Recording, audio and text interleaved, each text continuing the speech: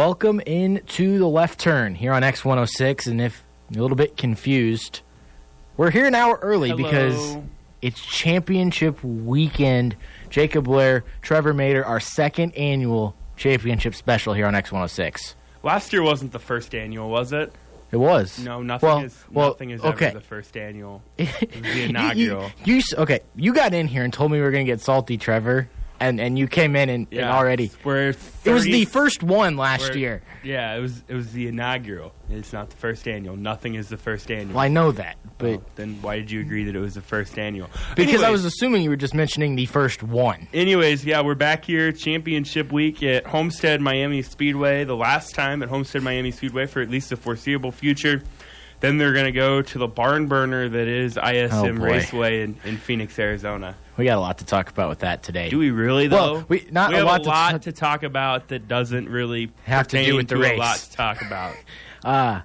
So the way that this 2-hour special works is we're going to set everything up in hour number one. Then kind of the crossover, we've got this fun debate where we've basically ranked the 24 different tracks. I hope you're buying in a lot of time for this because I feel like it's going to take way longer than we expect. Well, like you said, there's not a whole lot to talk about from Phoenix, ISM, whatever you want to call it. And then we'll go and set up the championship in hour number two. We'll move to Homestead. So we'll start with Phoenix. We will start with the Cup Series and what was a dominating performance. At least there was that. Kind of like what Martin Truex did at Martinsville. Denny Hamlin, in a must-win situation, made the rest of the field look silly with just how fast that 11 car was all weekend long. That race was awful, and I'm not a big "this race was awful" guy. Many of our 4 listeners that listen weekly know that I'm actually one that is normally doesn't get too bent out of shape when a race is boring because sometimes guys just dominate, and that's what happened yesterday. This race was boring. If it wouldn't have been a cut-off race for the round of 8, I wouldn't have watched it, probably. I mean, not just because Denny Hamlin led a lot of laps, but it's just there was no passing. At one point, he had an 11-second lead, and I think there was something like 7 cars on the lead lap. It just was hard to get excited about this race. Here's the thing that with this race that I'm going to... It's a like, very small devil's advocate. It's not... But... when you get 130 green flag laps in a row, you're going to get what you got on Sunday. No matter what the package is, no matter what form of racing, you go 130 green flag laps, someone might have an 11-second lead. So the solution to that, and I know this is not the popular way, is how do you create more cautions? Well, softer tires? The reason I was going to say, it was a small devil's advocate, is you still, when you got close to someone, you still couldn't pass. So everyone was, Denny Hamlin drove away by 11 seconds in that run at one point, and then he would get stuck in lap traffic, and then here came Kyle Busch. He got it down to like 6.5 at one point, and then as soon as Hamlin cleared traffic, it went back up to 9 seconds. So the solution to that then is cautions. You couldn't pass, but also when you get a lot of green flag laps, you got a 67-lap run, and then a short burst to end the stage. You got a 69-lap run to end stage. Basically, all of stage 2 was run under green, and then all of stage 3 under green as well. You got the one caution where Chase Elliott, we think, blew a tire.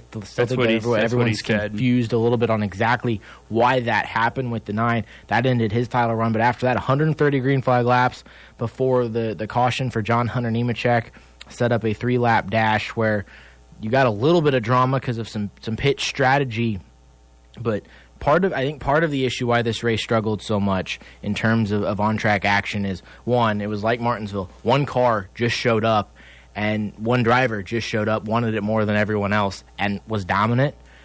On the other side of that, with this aero package, it for some reason it's reversed last year, where the short track racing was great, the 1.5-mile racing was not.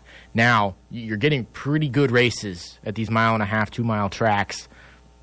Now the short tracks are struggling just because the speeds are... I don't know what's making them struggle so much. The speeds are down, so maybe it's because the corner speeds with downforce are higher. The fix to this is so stupidly simple that it's painful. Yeah. Get rid of the giant spoilers on the back. Get rid of the high downforce. If you Just want the to short tracks. just for tracks smaller than a mile, if you want to go New Hampshire, Phoenix, Martinsville, Richmond, Bristol, Bristol, it didn't seem to be a problem because one, you've got banking there, but you look at a track like Phoenix where it's pretty well flat unless you're on the apron. Which we saw a lot of. Which we saw, yeah. Just to get clean air. Yeah, we saw a lot of that yesterday. Go to a mile or less short track package. It's going to be okay if you do that.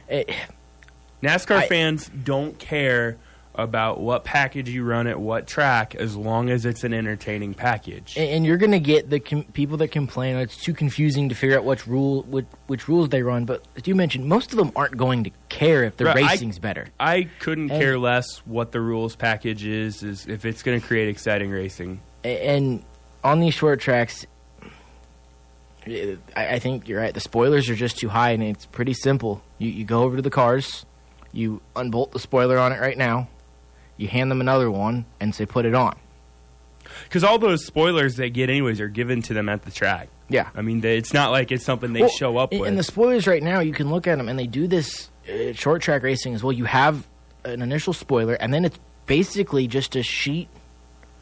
There's a set. It's two different materials bolted together basically to get the height. They're not bolted. Yeah. It's the wrong verbiage there, but to get the height on the spoilers, maybe you go to a 2-3 inch spoiler on short tracks, make it simple, and then keep the package on the 1.5 miles because it's working there. I think the 1.5 mile package is the way to go. I will say that I think we saw it at Kansas.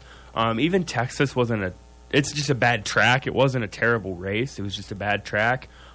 Coke 600 was exciting. Vegas was all right. Chicago was exciting. Kentucky was exciting.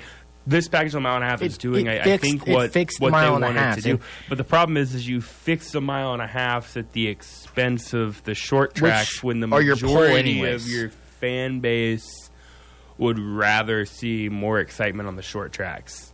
And I think they've got to get that fixed next year. And I don't know if there's R&D concerns because teams want the opportunity, but there shouldn't be R&D departments in shops anyways. Put spoilers on, go race. Yeah, I think, like I said, and granted, I have no engineering background whatsoever. I think it's a really simple fix. Like, I don't know the algorithm or all the numbers. If you gave me the algorithm and the numbers, I probably couldn't come out with a number. But like the drag coefficient, I'm pretty sure that the larger the spoiler, the higher that's going to be, the lower that is, the more sleek the car is. You lose downforce on short tracks, it's going to help. Well, and I think maybe a tire that wears out too would be we've seen, I think, maybe 2 races this year where tire wear actually kind of played a factor. Atlanta early on in the season, and there was one I was just thinking of before. Maybe Charlotte. Darlington should have been one of them. Yeah, in Charlotte too. So there's been like 3 races out of 35 where tires have played a factor. They didn't at Dover, which they used to. Well, tires used to kill you at Dover. Getting to the end of this race, Denny Hamlin comes in. It went 130 laps. It was about an 80 to 90 lap fuel run, so they're on 40, 50 lap old tires. Hamlin comes down, takes 2 tires. Ryan Blaney comes down and takes 2 tires. I will also make the argument Ryan Blaney shouldn't have taken any tires. Ryan Blaney should have stayed Kyle out. Larson shouldn't have pitted. I think Kyle Larson and Ryan Blaney both should have stayed out. I think if both of them stay out, one of them probably wins the race. And that goes to show Hamlin should have been eaten up by Kyle Busch, and I got off of Twitter yesterday. I couldn't handle NASCAR Twitter. Yeah, well, and you topple the Chiefs loss on top of it. Twitter was a bad place yesterday. But, you get a lot of news off of there, and Hamlin was so good that I don't think 2 tires really mattered. He was going to win the race as long as he got a good restart. But Ryan Blaney still staying in the 3rd position for most of that, finished 3rd, taking 2 tires. Tires didn't matter. Like I didn't said, see the fall off. If I'm Jeremy Mullen or Chad Johnson, I think it's Kyle Larson's crew chief, I would have stayed out there. Got in clean air. Hamlin would have been back there battling with Kyle Busch. Chances are one of those. That was definitely Kyle Larson. That was his only shot. And yeah, Kyle Larson. Ryan Blaney had a fast enough car that they liked. Well, taking 2, you still start on the front row. He had an opportunity, but that was Kyle Larson's only shot, in my opinion. I didn't get that one entirely either. And if you're Joey Logano at that point too, you've got to think about the same thing.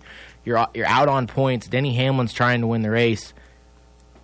Stay out. Make it harder on Denny Hamlin. Well, he was a lap down at the time. I guess he took I the forgot wave. there were 6 cars in the lead lap. He was a Eric lap Jones down. got He took the wave around. Thank you for that. But That's the other thing with a 130 lap run is a lot of cars go a lap down. I forgot Logano because everyone was so focused on Logano's run where his car went to garbage, just was shoving up the racetrack, went a lap down. They got that car fixed. He was back up to one of the fastest cars in the race, but did lose that lap to Denny Hamlin. Forgot about that. Trevor caught me on that. So I was paying attention. Point to Trevor there. Yeah, I've collected a lot of them this year. Yeah, you have. We'll get to that later, too. Yeah, this was, I don't know, Phoenix is or ISM, whatever the heck you want to call it, is the championship race for 2020. And fix the aero package. It'll be great. I don't think any NASCAR fan is crazy to walk away from that and go, oh boy, this is a championship race. Like you said, I think it's a simple fix. The track is perfect for it. You go back to last year, that was a really good race. Fix the aero package, you're going to have one heck of a championship race next year. You leave it like it is, 1, you're insane. But 2, just fix it. It's not that. Maybe it's a little bit harder than we make it seem. Again, we're not engineers.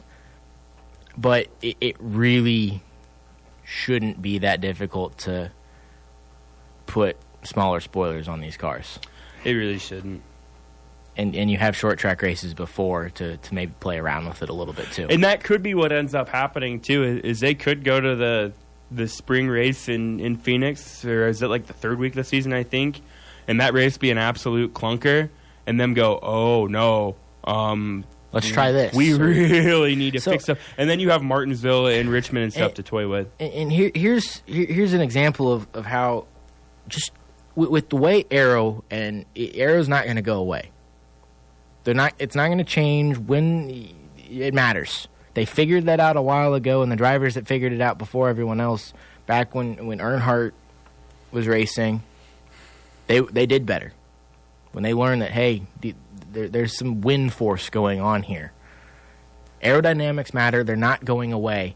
So you have to. They're not going to. I think one of the biggest solutions would be to get the cars off the ground. Stop having them be sealed to the ground. But that's not going to go away. You're not going to get rid of that with the way the shocks and the springs and the setups on these cars. It's not going away. So look at IndyCar.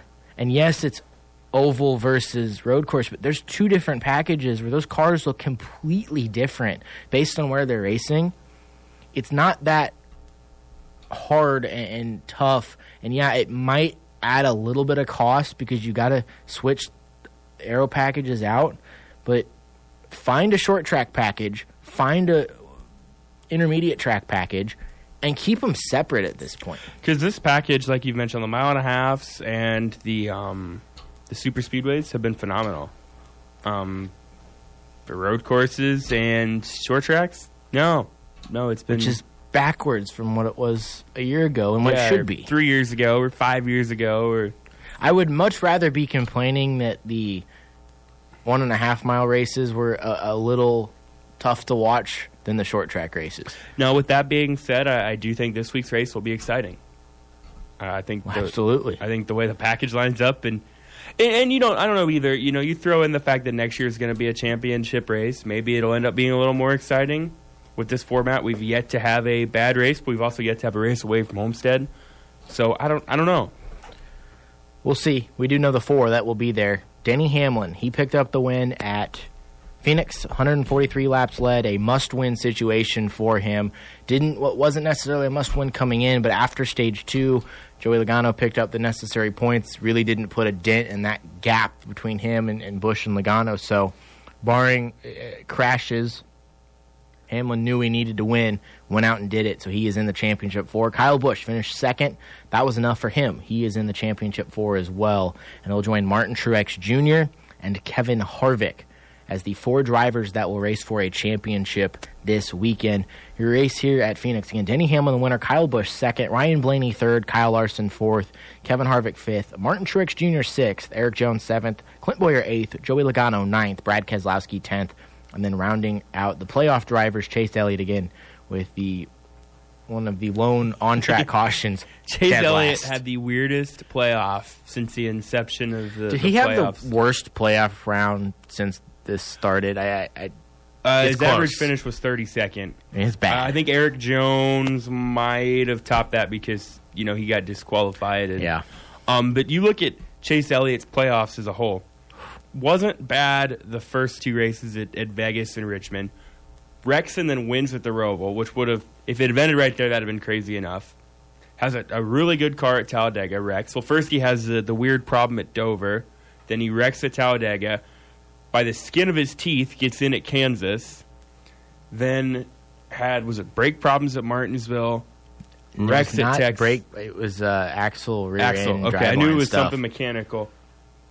Brakes there. Wrecks at Texas. Wrecks at Phoenix. You want to talk about the weirdest playoffs ever. And he had a chance to win it right down to the end. I mean, if Chase Elliott would have won yesterday, nobody would have been surprised. No. You almost picked him. I'm glad I didn't. That would have made points. That would have made it real interesting. I think I saved myself about 30 points. Definitely given Christopher Bell's weekend. I think I saved myself about 30 points in picking him. Goodness. So again, Denny Hamlin, Kyle Busch, Martin Truex Jr., Kevin Harvick, the championship four. The big storyline there, 3 Joe Gibbs racing cars in the championship four. That team has now won 18 of the 35 races this season. In terms of team performance, this isn't the most dominant year by a team, it will be if they get a championship at Homestead. I've done some thinking on this. I know we had this conversation yesterday. I know in 2007, Rick Hendrick with Jeff Gordon, Jimmy Johnson, Casey Mears, and Kyle Busch won 18 races. Johnson won 10, Gordon won 6, Casey Mears won the only race he ever won, and then Kyle Busch won 1. Johnson and Gordon finished 1-2 in the championship. 2005, Roush. It was just Roush Racing at the time. They didn't win the championship, but Greg Biffle, Mark Martin, and Carl Edwards and Kurt Busch combined for, I think it was, and Matt Kenseth, 15 wins. All 5 of them were in the top 10. Biffle second, Edwards third, Martin fourth, Kenseth seventh, Kurt Busch 10th. So when you look at it in the grand schemes of things, this is one of, if not the most dominant performance by a team ever. I think we really have to wait one more week, because if Kevin Harvick goes in there and I think Kevin Harvick got an uphill battle against him just because he's got 3 Gibbs cars that he has to race against. How much of a factor do you think Eric Jones plays? He's going to be fast. Yeah, he's good at this track. I think if he's running, say, second or third, Harvick's fourth, and one of the Gibbs teammates out front in front of him, he's going to make it really hard to get around. He might get turned. Yeah, but then again, you could say too, how hard do you think the Stewart Haas cars are going to make it? But there's 3 of them racing for nothing. If Joe Gibbs and that team, one of those 3 drivers, go out and wins the race to give them 19 of the 36, wins the championship. Yeah, hands down, this is the most dominant season by a team I think in right. history. And the crazy thing about it for me is that Kyle Busch, yeah, he helped at the start of the season, but it's really been Martin Truex Jr. and Denny Hamlin. If you would have said 18 of the 35 races thus far, who's your leading winner from that team, I'd say Kyle Busch.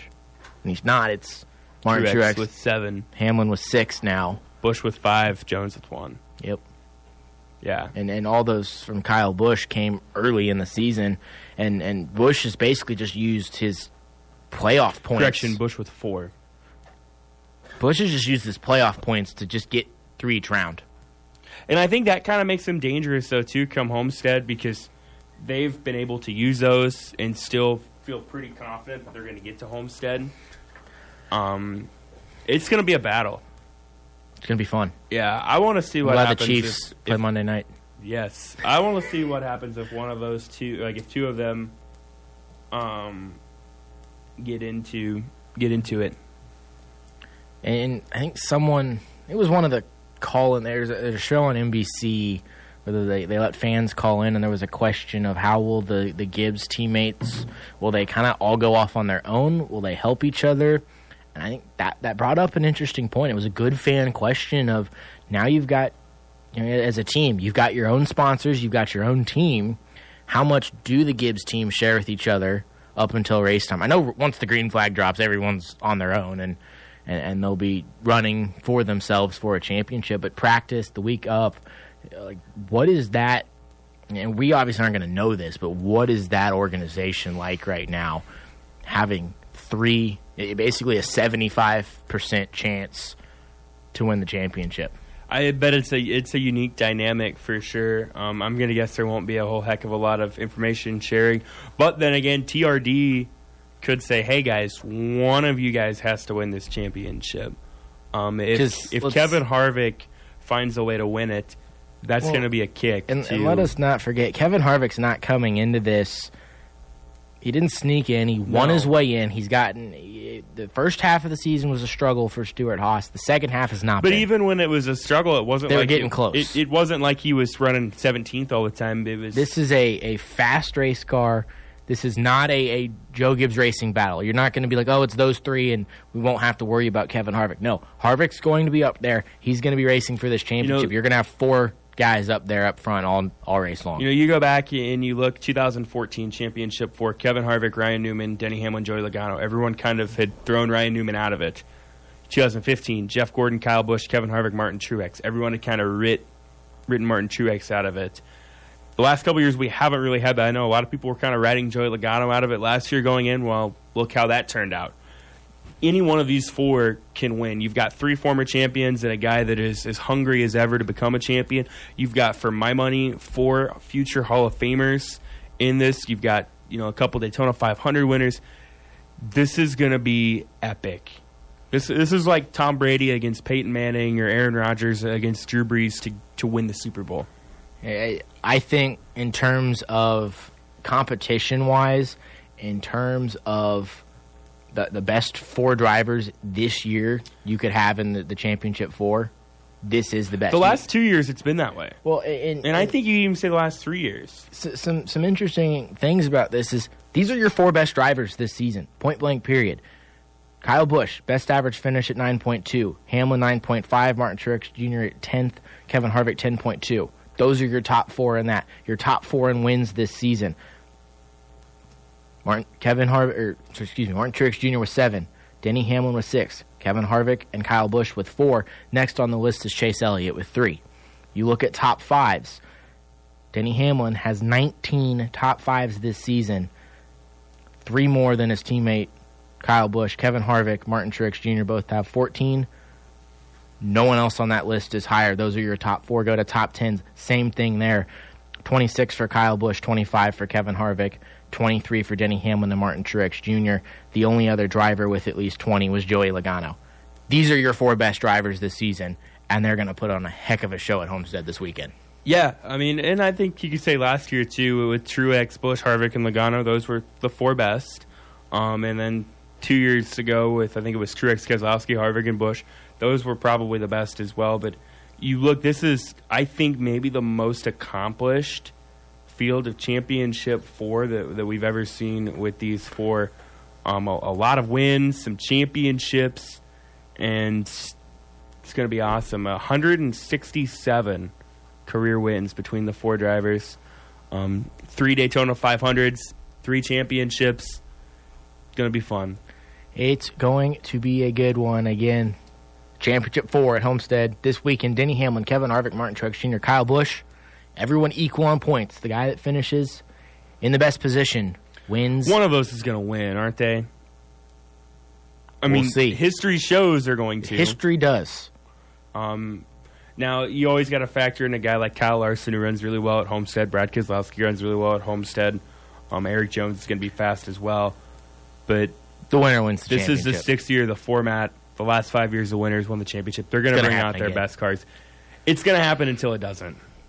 Again, Homestead, Denny Hamlin, Kevin Harvick, Martin Truex Jr., Kyle Busch, everyone equal on points. One driver will walk away with a championship. Truex, Harvick, and Busch looking for their second. Hamlin looking for his first.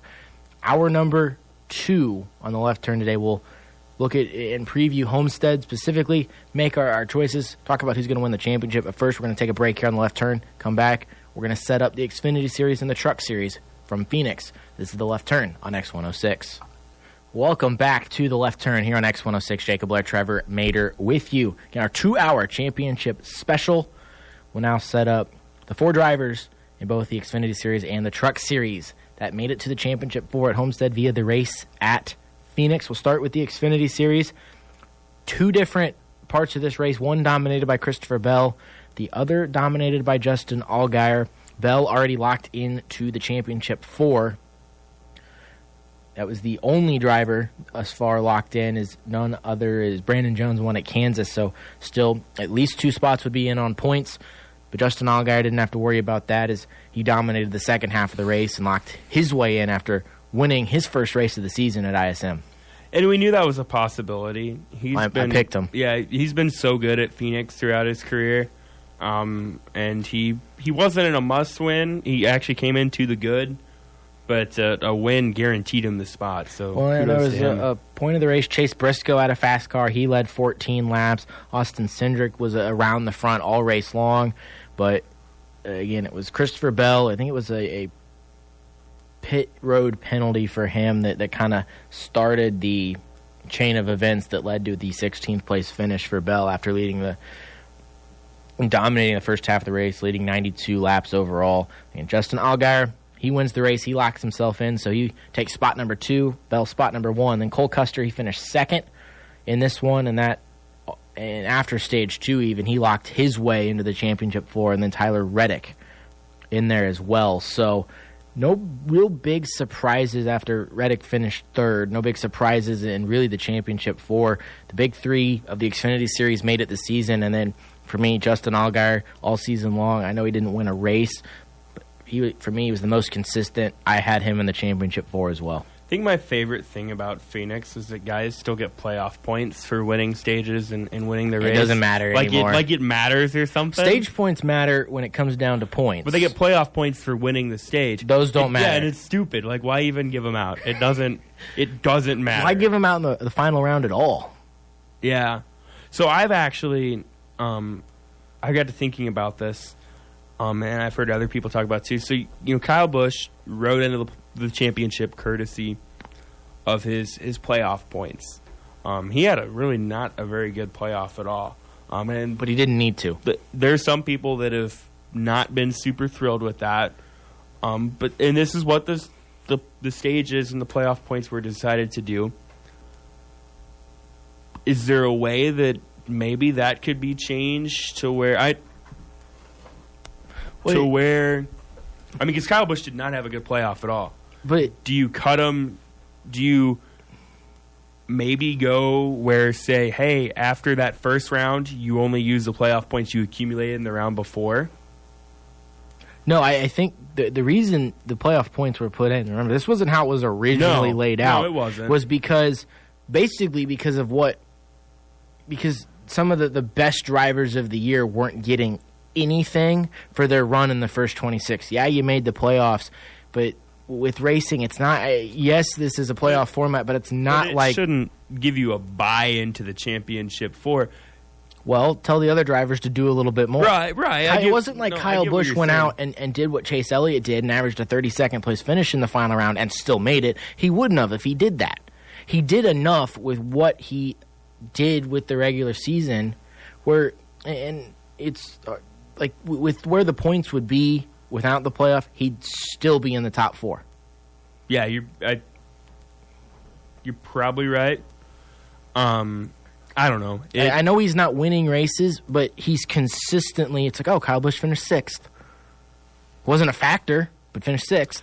Like, I'm not complaining about it by any means. He had a great regular season. He should be rewarded that in some way, but maybe...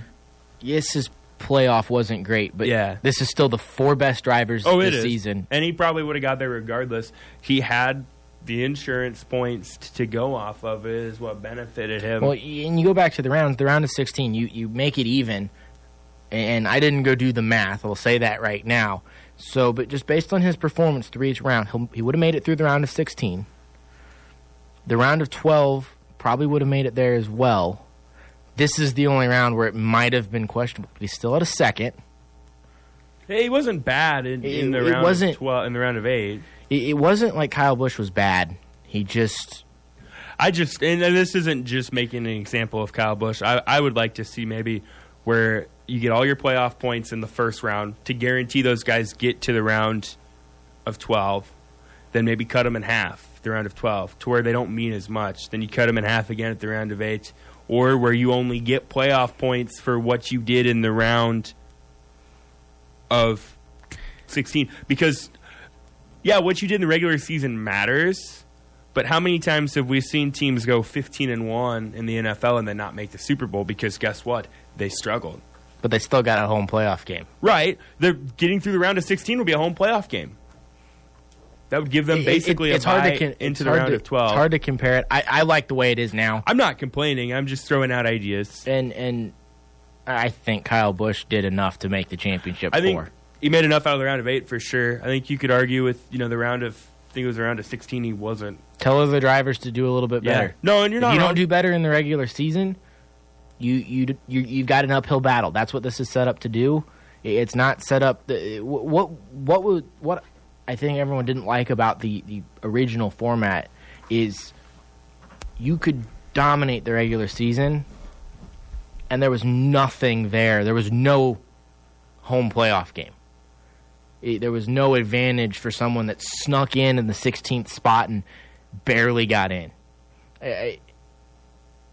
That's where I like where it is. I like that the playoff points are there, and then you get to the last race, and it's up for grabs between four Yeah, drivers. and that's the part that I really like. I'm glad there's no stupid playoff points when it comes in. And like I said, I'm not complaining about it. He did what he had to do to get to the playoffs. He's kind of put together a Jimmy Johnson-esque playoffs. He's known what he's had to do. And now he's got to go win. And now he's got to go win. And if he doesn't, if for some reason the latter half of the season he doesn't have the ability to go win at Homestead, he's not going to be your champion. Yeah. It'll take care of itself. Yeah. But he deserves to be there. Oh, I'm not saying he doesn't deserve to be there. So, but I think it would have been a lot more interesting if he wouldn't have had that cushion. That was today's edition of our new segment, Trevor's Tangents. We're going to go back to the Xfinity Series now. There wasn't really a lot to talk about. Well, we still got to mention that, Justin Allgaier won, Cole Custer second, Tyler Reddick third, John Hunter Nemechek fourth, Zane Smith fifth, Austin Cindric sixth, Justin Haley seventh, Chase Briscoe eighth, Michael Annett ninth, and then Noah Gragson was in 10th. Christopher Bell, the other playoff driver, in the 16th position. Again, Allgaier, Bell, Custer, and Reddick, the championship four for the Xfinity Series. We'll now move to the Truck Series and their race on Friday night. I don't know why I paused there. I was confused. But I think dangerous is what I would use for the driver that won this race. He picked up his first win of the year, or first win of his career at Eldora. Dirt race, kind of, if you want to say an advantage to one driver, would go to this one. Now he's got his first win on the pavement. Stuart Friesen picks up the win in the Truck Series at Phoenix. Yeah, I think he, like you said, dangerous is the right word to use for him come Homestead. The Homestead is kind of a track that tends to favor the dirt racer, so to speak. We've seen guys like Kyle Larson and Christopher Bell run well there. Or even just a short track racer. Johnny Sauter's been really good there as well. And he put together a really good race, came up when it mattered, and punched his ticket to the championship four. And rest of the top five non-playoff drivers. Brandon Jones finished second. Chandler Smith, who when that driver is old enough to have a full-time ride, he will probably win the championship. Chandler Smith is really 2021. good. So 2021, you're truck champion, Chandler Smith. We don't even need to run the year. Just give it to him now. Ben Rhodes. Maybe it might take him 1 year. I might say 2022. Well, 2021, I'll tell you now, my preseason, my way too early 2021 Truck Series champion picks, Chandler Smith. Ben Rhodes finished fourth, Grant Enfinger fifth, Matt Crafton sixth. That did enough for him to point his way in. Matt Crafton will be in the championship four. Seventh was Harrison Burton. Johnny Sauter in eighth. Ross Chastain ninth. He's in the championship four. Brett Moffitt 10th. He's in the championship four. The two drivers not able to move on. Austin Hill finished 13th. Then Tyler Ankrum, a rough day for him. He finished 26th. Yeah, just kind of went maybe the way I thought it would, other than maybe Friesen winning. I had picked Ankrum earlier on in the season to make the championship four. Just couldn't Still put don't together. know why. Yeah, I don't really know why either. I thought maybe we'd see one guy in there that had no business getting in there, and then it almost turned out to be Austin Hill instead. But Austin, I would argue Austin Hill had more of an argument to make the championship for than Matt Crafton. Yeah, I don't know how Matt Crafton. I mean, if you want to talk about a Ryan Newman way to get to the championship for Matt Crafton this season. Yeah, let's look at Matt Crafton's playoff races. So it started at Bristol, 7th, 11th, 30th, 8th, 23rd, 6th. He somehow got in the playoffs. Or into the championship for because the races that mattered, and he didn't make the mistake. Well, he blew up a little bit later than everybody else at Las Vegas. Yeah, I mean, we're literally talking a couple laps separating maybe Grant Enfinger from Matt Crafton being in the championship for. Well, and let's not forget with the way the season went, there was one driver, that locked their way into the playoffs via points. His name was Matthew Crafton. Enfinger. Well, he got a lock because he was the the regular season champion. Yes, he didn't win a race, but they also have the where that driver gets locked in. So the only driver that didn't necessarily have that locked in bid was Matt Crafton. Now he's in your championship 4. So Stuart Friesen, 2 wins this season, 12 top 5s, 16 top 10s. Ross Chastain, 3 wins, 9 top 5s, 18 top 10s out of 22 races. Brett Moffitt, 4 wins, 12 top 5s, 16 top 10s. Let's go to Matt Crafton. 0 in the win column, just 6 top 5s and 17 top 10s. And his Ryan Newman his way to He's going to mess around and win this. Probably. And it's going to be awesome. And he was a guy earlier this year that was kind of critical of the playoff system. He's a 2-time champion. You go back and you look at his career, I think it was 2014, he won a whopping 2013 he won a whopping 1 truck race. He won 2 in 2014. Then he won 6 in 2015, didn't win the championship. He's just kind of grinded things out. And I'm going to go ahead and say this right now. If Matt Crafton finds a way to win the championship, go ahead and put him in the NASCAR Hall of Fame. He's done enough as a truck series driver. I know there's these idiots out there that say, well, but this is like double A or single A of NASCAR, which is completely false. There's no comparison for the levels of NASCAR racing with anything else. Yeah, there's top level drivers in this series. There's a lot more things that go on with a guy being able to get in the Cup Series than just talent. Matt Crafton will have won his 3rd Truck Series championship in 10 years. So Ron Hornaday-esque performance, and to me, that would make him worthy of Hall of Fame. I think you could argue that he's a Hall of Famer anyways, but that would put him in the Hall of Fame, in my opinion. Kind of skipped over this when we went through the Xfinity Series, but really with you look at the Truck Series, argument maybe that the top 4 of the year didn't make it, and the Xfinity Series, that argument isn't there. The top 4 drivers made it this year. Justin Allgaier, 1 win, 16 top 5s, 24 top 10s. Christopher Bell, 8 wins. And I will say that I think I predicted him to win like 12 to 15 races this year. Yeah, you said 12. It was a little high there. He but wouldn't still. have wrecked so much. Yeah. He might have. If I wouldn't have picked him, he probably would have won. If you'd have picked him, he'd have won like 14. Yeah. But Christopher Bell, 8 wins, 19 top 5s, 20 top 10s. That's where you can talk about all the crashing Christopher Bell's done. Tyler Reddick, 5 wins, 23 top 5s, 26 top 10s. Cole Custer, 7 wins, 16 top 5s, 23 top 10s. The only drivers that any better on that list, Austin Cindric has 1 more win than Justin Allgaier, but with him, only 14 top 5s, 23 top 10s, and those 2 wins came on road courses. And then Chase Briscoe, actually the second on the list in terms of top 10s with 25, but I still think these were your 4 best. How much do you think Chase Briscoe despises Garrett Smithley now? A lot. I mean, Garrett Smithley single-handedly cost Chase Briscoe an opportunity to make the championship 4. And who's to say Christopher Bell doesn't pass Chase Briscoe? I don't know. I think Chase Briscoe wins that race. I think that race is entirely different. You're talking about probably another one of the greatest finishes in Kansas Speedway history. I mean, then we're talking. But we didn't get that. Let's hypothetically say Chase Briscoe wins that race. Justin Allgaier's win, Saturday would have bumped think Tyler Reddick would have been the man sitting out. Yep. That would have been... But it didn't happen. Yeah, it didn't. I mean, so we could do hypotheticals all day long, which I think we're going to do here in a few, but... We're going to do a lot of hypotheticals here in a few minutes, but on the Truck Series, Stuart Friesen, Matt Crafton, Ross Chastain, and... Help me out, Trevor. My brain went blank. Stuart Friesen. Stuart The guy who Friesen, just Brett Moffitt, won. Ross Chastain. Oh, it was Brett Moffitt I forgot there for a second. You're not even listening. No. Brett Moffitt, Stuart Friesen, Ross Chastain, Matt Crafton in the Truck Series on Friday for the Truck Series Championship. In the Xfinity Series, Justin Allgaier, Christopher Bell, Cole Custer, Tyler Reddick, Saturday for the Xfinity Championship. Denny Hamlin, Kyle Busch, Martin Truex Jr., Kevin Harvick on Sunday for the Cup Series. Before we preview all that in hour number 2, we've got all 24 tracks on the Cup Series schedule. We've ranked them in terms of where we want to see the championship race.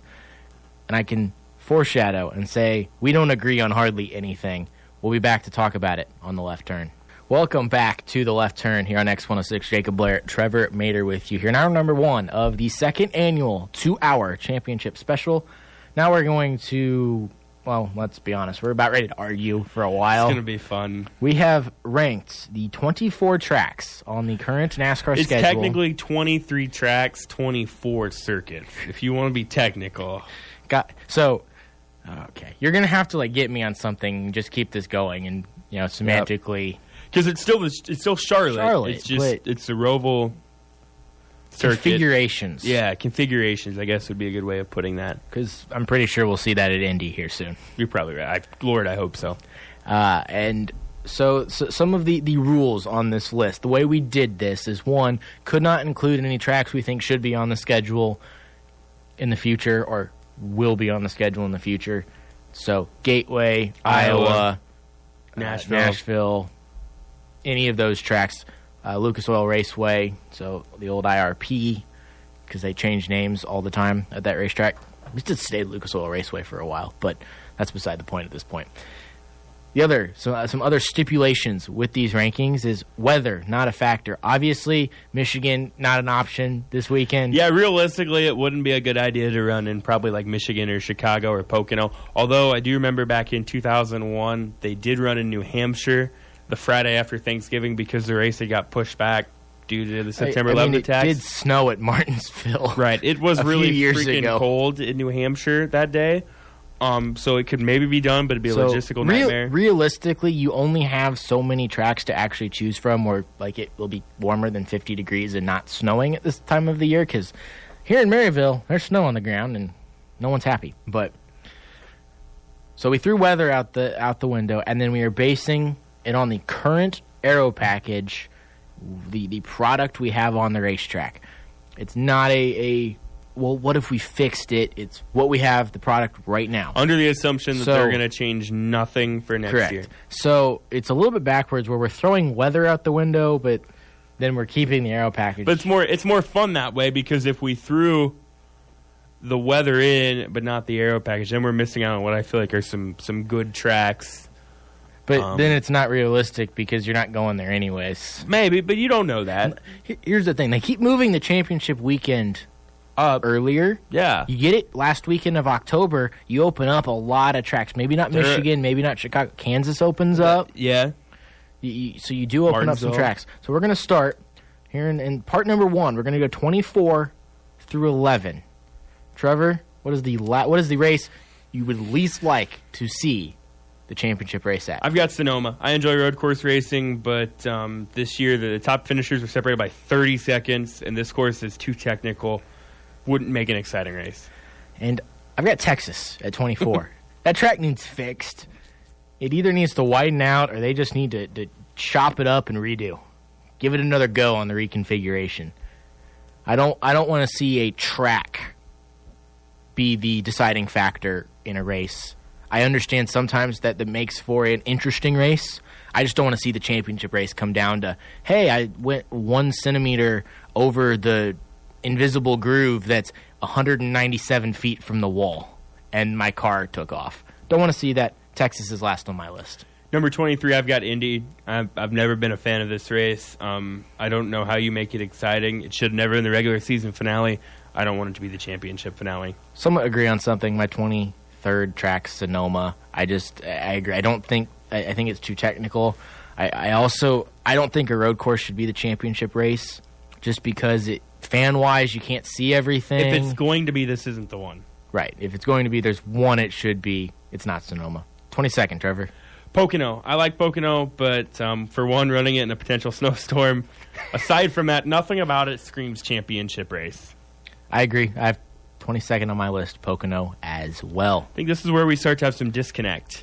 A lot of it. 21, I've got Michigan. The aero package has kind of been hit and miss there. It was supposed to make these races more exciting. The June race sucked. The August race was all right, but a lot of that was because of different fuel strategies. I'm just never been intrigued by Michigan. I've got New Hampshire on my list. I know it's a short track, but we're basing this off the current aero package, and they took it down to one race for a reason. No reason a championship race should be here. Number 20, I've got Fontana. Again, kind of like Michigan. I think restarts would be crazy, but that might be the only exciting part. Here's where this gets interesting on our list. I'll foreshadow. This is part 1. You won't hear me talk about Fontana until part 2. Yeah. The track I'm about to mention. Well, and you won't hear me talk about New Hampshire until part 2. Well, and a couple of the tracks I'm about to mention, you won't hear Trevor talk about until part 2. My list, number 20, Talladega.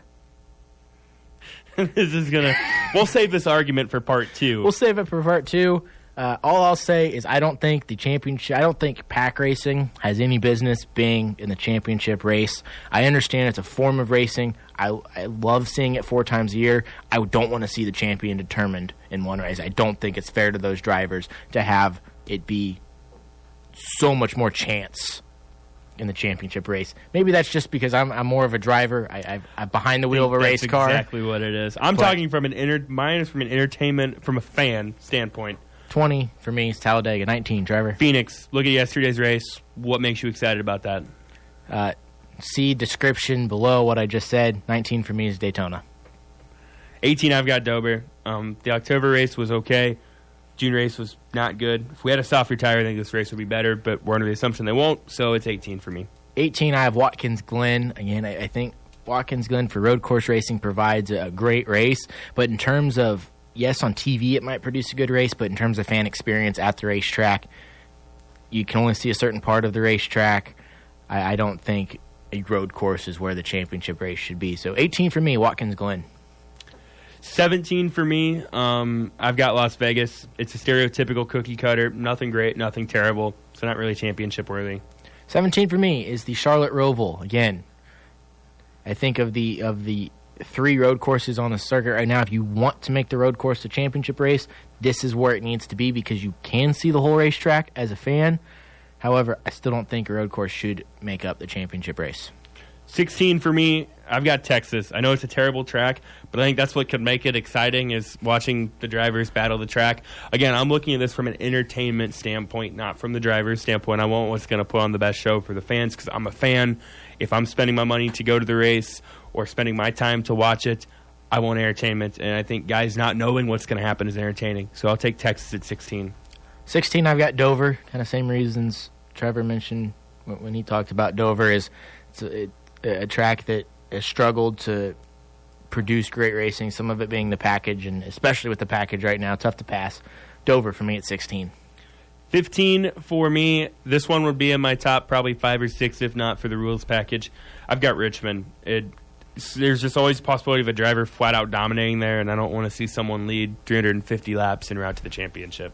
15 for me is Michigan. I think, as Trevor mentioned before, a lot of great restarts, but their track's not wide enough quite yet for still more of a bottom to middle groove dominant at Michigan. So for me, Michigan at 15.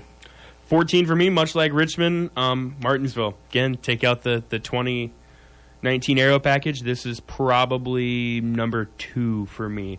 But 2 guys combined to lead 910 of the 1,000 laps this year. Doesn't seem exciting to me. For me, at 14 is Las Vegas. Probably of the mile and a half's the worst one. Isn't Texas a mile and a half? Well, yeah. See, for me, Texas is so far out the back end of my head.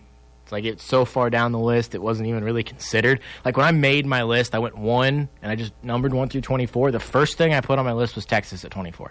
The bottom half, like 14 through 24 for me, actually more like 16 through 24, was really tough because, like, my top 5 You could have just wrote no next to all of them. Right, my top 5 was pretty easy. I did just make a recent change up in my top 10 that I will get to in a little bit. Right. But well, for me, Las Vegas at 14. I think town-wise, obviously, it could be a really good place to have a championship race. I just think track-wise, it wouldn't produce good enough racing.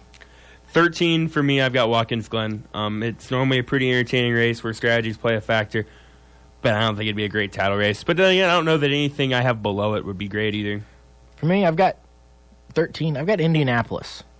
I know Trevor mentioned that a long time ago, but you look at this race, you get a lot of chaos in recent races here, and you've also got the history of the racetrack. So obviously it'd probably be covered in a blanket of snow right now, so realistically it's not a possible destination for the championship race, but just having it there at a historic racetrack, and then just I think it provides a lot of chaos, and it's a tougher racetrack to drive around. So we're at 12. I'm going Atlanta, a former championship track. It's really been the only track this year in the rules package where tires have played a factor. That could be exciting. For me at 12, and again, this is based on the current aero package. Like Trevor, I have Phoenix here at number 12. If they fix the aero package, this goes flying up the list. But based on what we saw a week ago, I'm putting Phoenix at 12. It's higher than maybe it should be, just because the track layout is so interesting that it does provide the opportunity for some chaos at the end of the race where drivers aren't happy with each other because, say, you can drive like 800 feet below where the groove is and then slide up in front of someone, and it can get crazy at the end if a championship's on the line and you're somewhat close. But for most of the race, the championship race, would be fairly tough to watch, and then I think the last 25 laps could turn into something If crazy. there's a timely caution. Right, like there was. Yeah, if there's not, then it's probably a stinker. Number 11, actually, I lied again. I've got New Hampshire on the back end of this first part. I thought this year's race was kind of entertaining. I don't think it's worthy of 2 races, but then again, Homestead's never had 2 races, and they've been just fine. It kind of has a short track feel to it, and I think of all the mile or less tracks throughout Bristol, that was the most exciting race, so I'll take New Hampshire at number 11. I think here's another track for me at number 11 that if they fix the aero package would fly up the list and would challenge for number 1 is Richmond. That's kind of what I said earlier. You get these cars where they're easier to pass. They can suck up to each other. They don't get aero tight, which seemed to be really bad at Richmond this year. That could be a heck of a racetrack to have a final race at. Fortunately, right now, cars not able to do that. It's not physically possible with the aero package. So for me, Richmond at 11. So that's 24 through 11 in our rankings of tracks we would like to see with the championship, not thinking about time of year and weather. So put an asterisk next to it. But it's fun to talk about. We're going to take a break here on the left turn. When we come back, it's time for the top 10. We'll talk about it. We'll disagree on some stuff. We'll have more on the left turn on X106. Welcome back to the left turn here on X106. Jacob Blair, Trevor Mader with you right now, talking about our rankings of tracks we'd like to see be the championship race. Again, Homestead this year, and then ISM for the next 2 years, also known as Phoenix. But 2 years, 2020, and then the 2021 schedule has not come out, but the 2021 championship race will be back at Phoenix. Go back to our top 10 now. The rankings, again, weather, we're not included in there because some of these racetracks, obviously Michigan, snow, Kansas, snow, so you couldn't really run it at this time of year, but say we adjusted the schedule and made it work. These are the race tracks we would like to see the championship race. Trevor, number 10. Charlotte. I think if the All-Star race was any indication, a championship race could be kind of exciting there on the oval. I have Martinsville at number 10 just because I know that this year Brad Keselowski race 1, Martin Truex Jr. race 2 dominated at this racetrack. But again, like Phoenix, you have the opportunity, more so than maybe some other racetracks, 4 late race fireworks that kind of spice up the race a little bit and cause for drama at the end. So the opportunity is there at Martinsville, even with the current aero package. Number 9 for me is Kentucky. The July race was actually really exciting, and I think this package benefits tracks like Kentucky. It's kind of got a Homestead type feel to it. So I'll be Kentucky. Put Atlanta at number 9. Again, with the tires there actually mattering, it could be a little. When tires matter more, it's easier to pass because drivers struggle handling wise. Make for an interesting race at Atlanta. Yeah, it could. Number 8, give me Chicago. Just like Kentucky, it put on a great race this last season. That could have also been because the track was hot. There was rain and it washed away the rubber, and then it was cooler. So I don't know. Plus, we're probably looking at 10 below wind chill in Chicago right now. But I think it'd be a good race. Okay. So I think this is the only other. I think the only other one was Pocono at 22. But I've got Chicago at 8 as well. Much of the same reasons as Trevor, so I'll keep it short. Number 7. Trevor? Number 7 for me, Homestead. It's been a perfect championship, and I'd be fine if it stayed there, but there's 6 other tracks I'd like to see more. Number 7, I've got Kentucky. And again, it's based on the current aero package, so this would be a really good racetrack to put it at, if need be. If we could just make the racing perfect at every racetrack, this track would be down my list. But we're talking about where we currently sit in terms of the product on the racetracks. I think Kentucky could do a pretty good job. Number 6 for me is the Roval. If we're going to go to a road course, I think this is the one to go to. We've seen 2 races there. Both have been cutoff races, and they've been exciting. It's had drama down to the last lap. I think you could do the same as a championship race. And if I'm a fan, I care about drama and excitement, and I think the Roval provides that. For me at 6, I've got Charlotte, the Oval. 1, close to home for everybody. It's a phenomenal facility to host a championship race. A lot of different things to do there. Kind of close to the city of Charlotte itself. And the racing there with the 1.5 mile package. As you mentioned, Trevor, the All-Star race was good. And you'd get some good racing there as well, with Charlotte being with the 1.5 mile package and its vast improvement this season. Now we're into our top 5. I think we've got 3 alike in the top 5. I don't know if they're at the same spot. I don't think they are. Actually, I'm pretty sure they're not. Number 5, I've got Darlington. So they are. How cool would it be to be a throwback and championship weekend? Honor the past, recognize the present or the future. That'd be freaking awesome. I think I've got Darlington at number 5 as well. I think having one of the crown jewel events book in this season would be really good. I know you kind of will allude to this. You kind of got the same mindset with your number 1 track.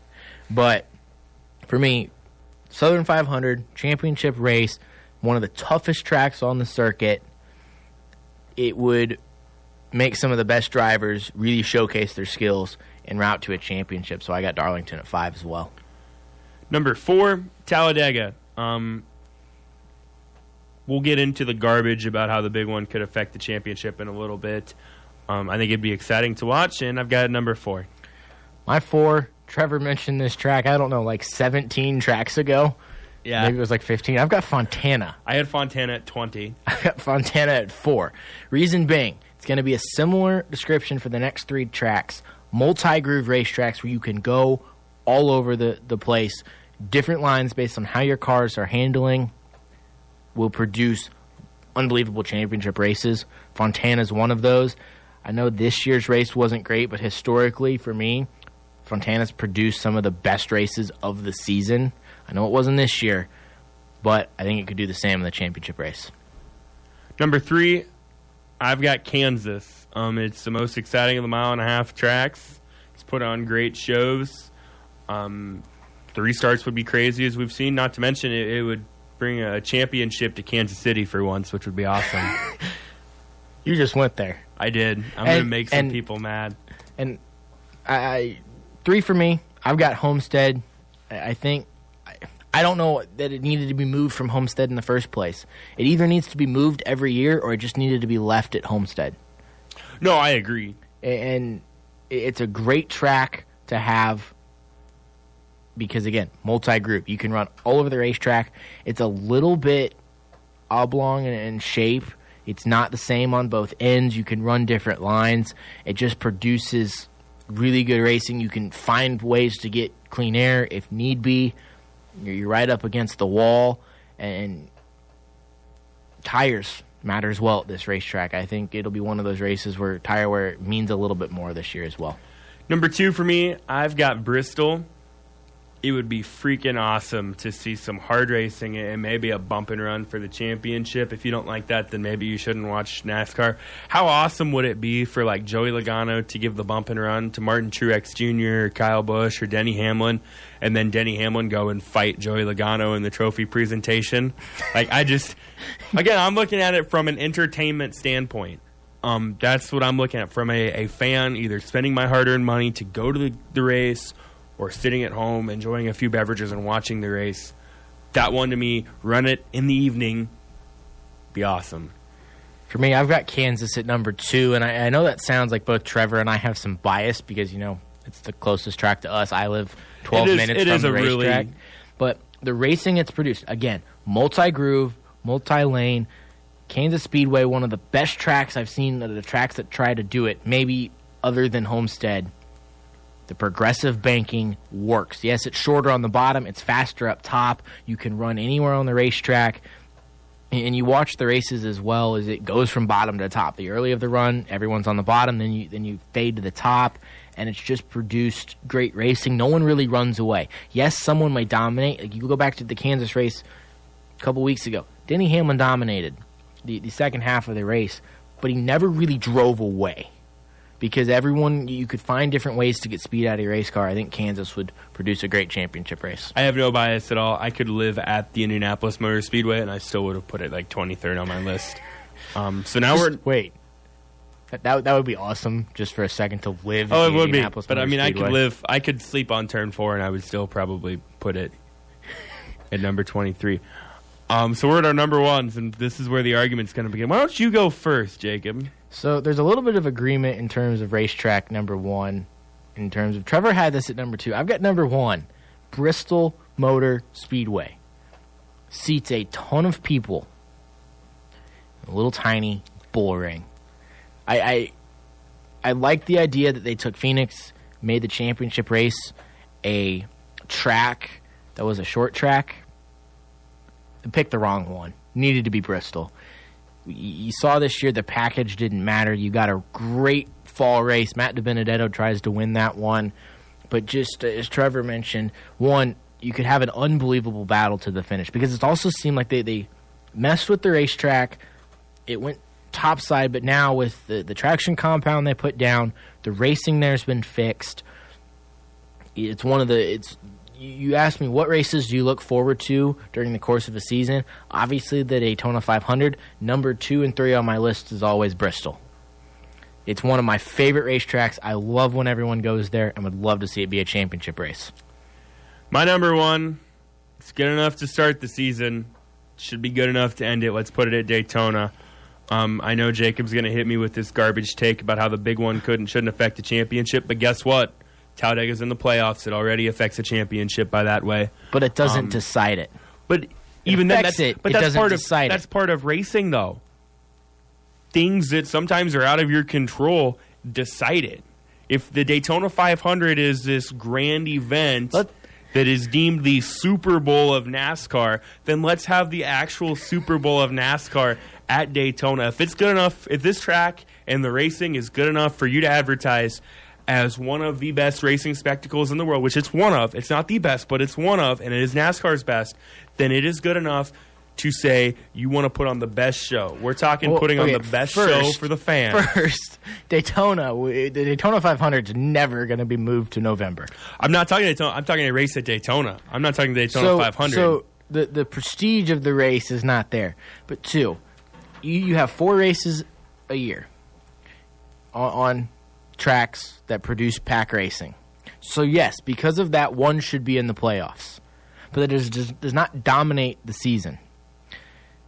There's chance is always going to be a part of racing, but I don't want to see Ricky Stenhouse Jr. or go back to Jamie McMurray a couple years ago.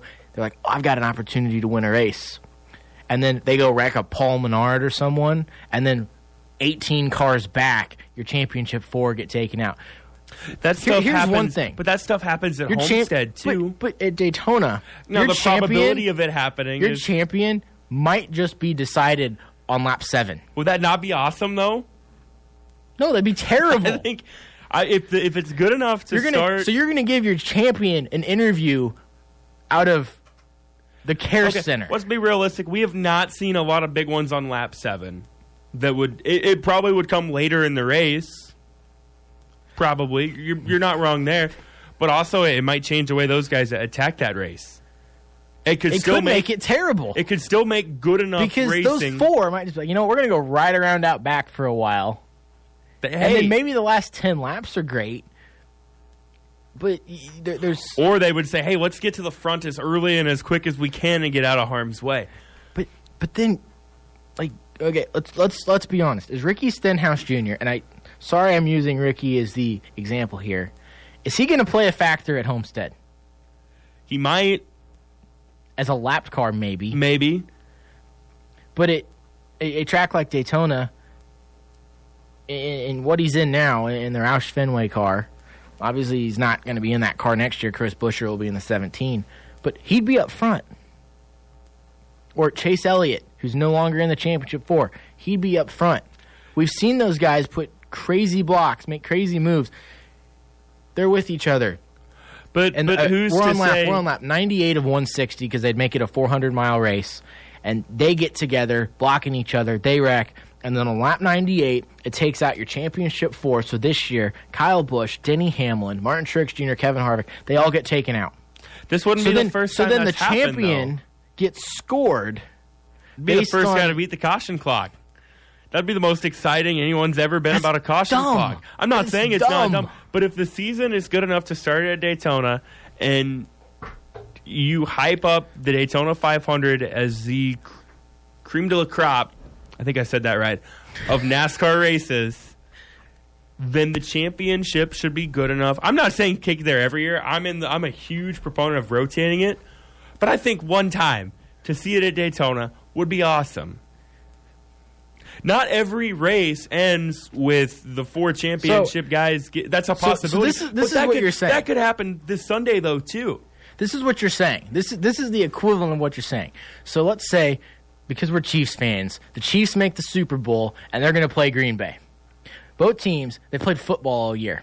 They show up to the stadium, and there's a basketball, This isn't even close. a hockey puck, a soccer ball, and a, let's say, lacrosse ball.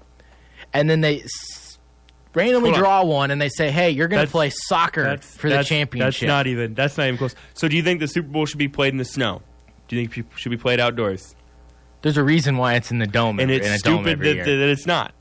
If this is a track that is good enough to be on the circuit, which it is, and puts on exciting racing, which it does, then it should be worthy of a championship race. Now, you're not wrong. There's a possibility that somebody like Austin Dillon or Ricky Stenhouse ends up junking everybody else's day. But guess what? That's a self-policing thing.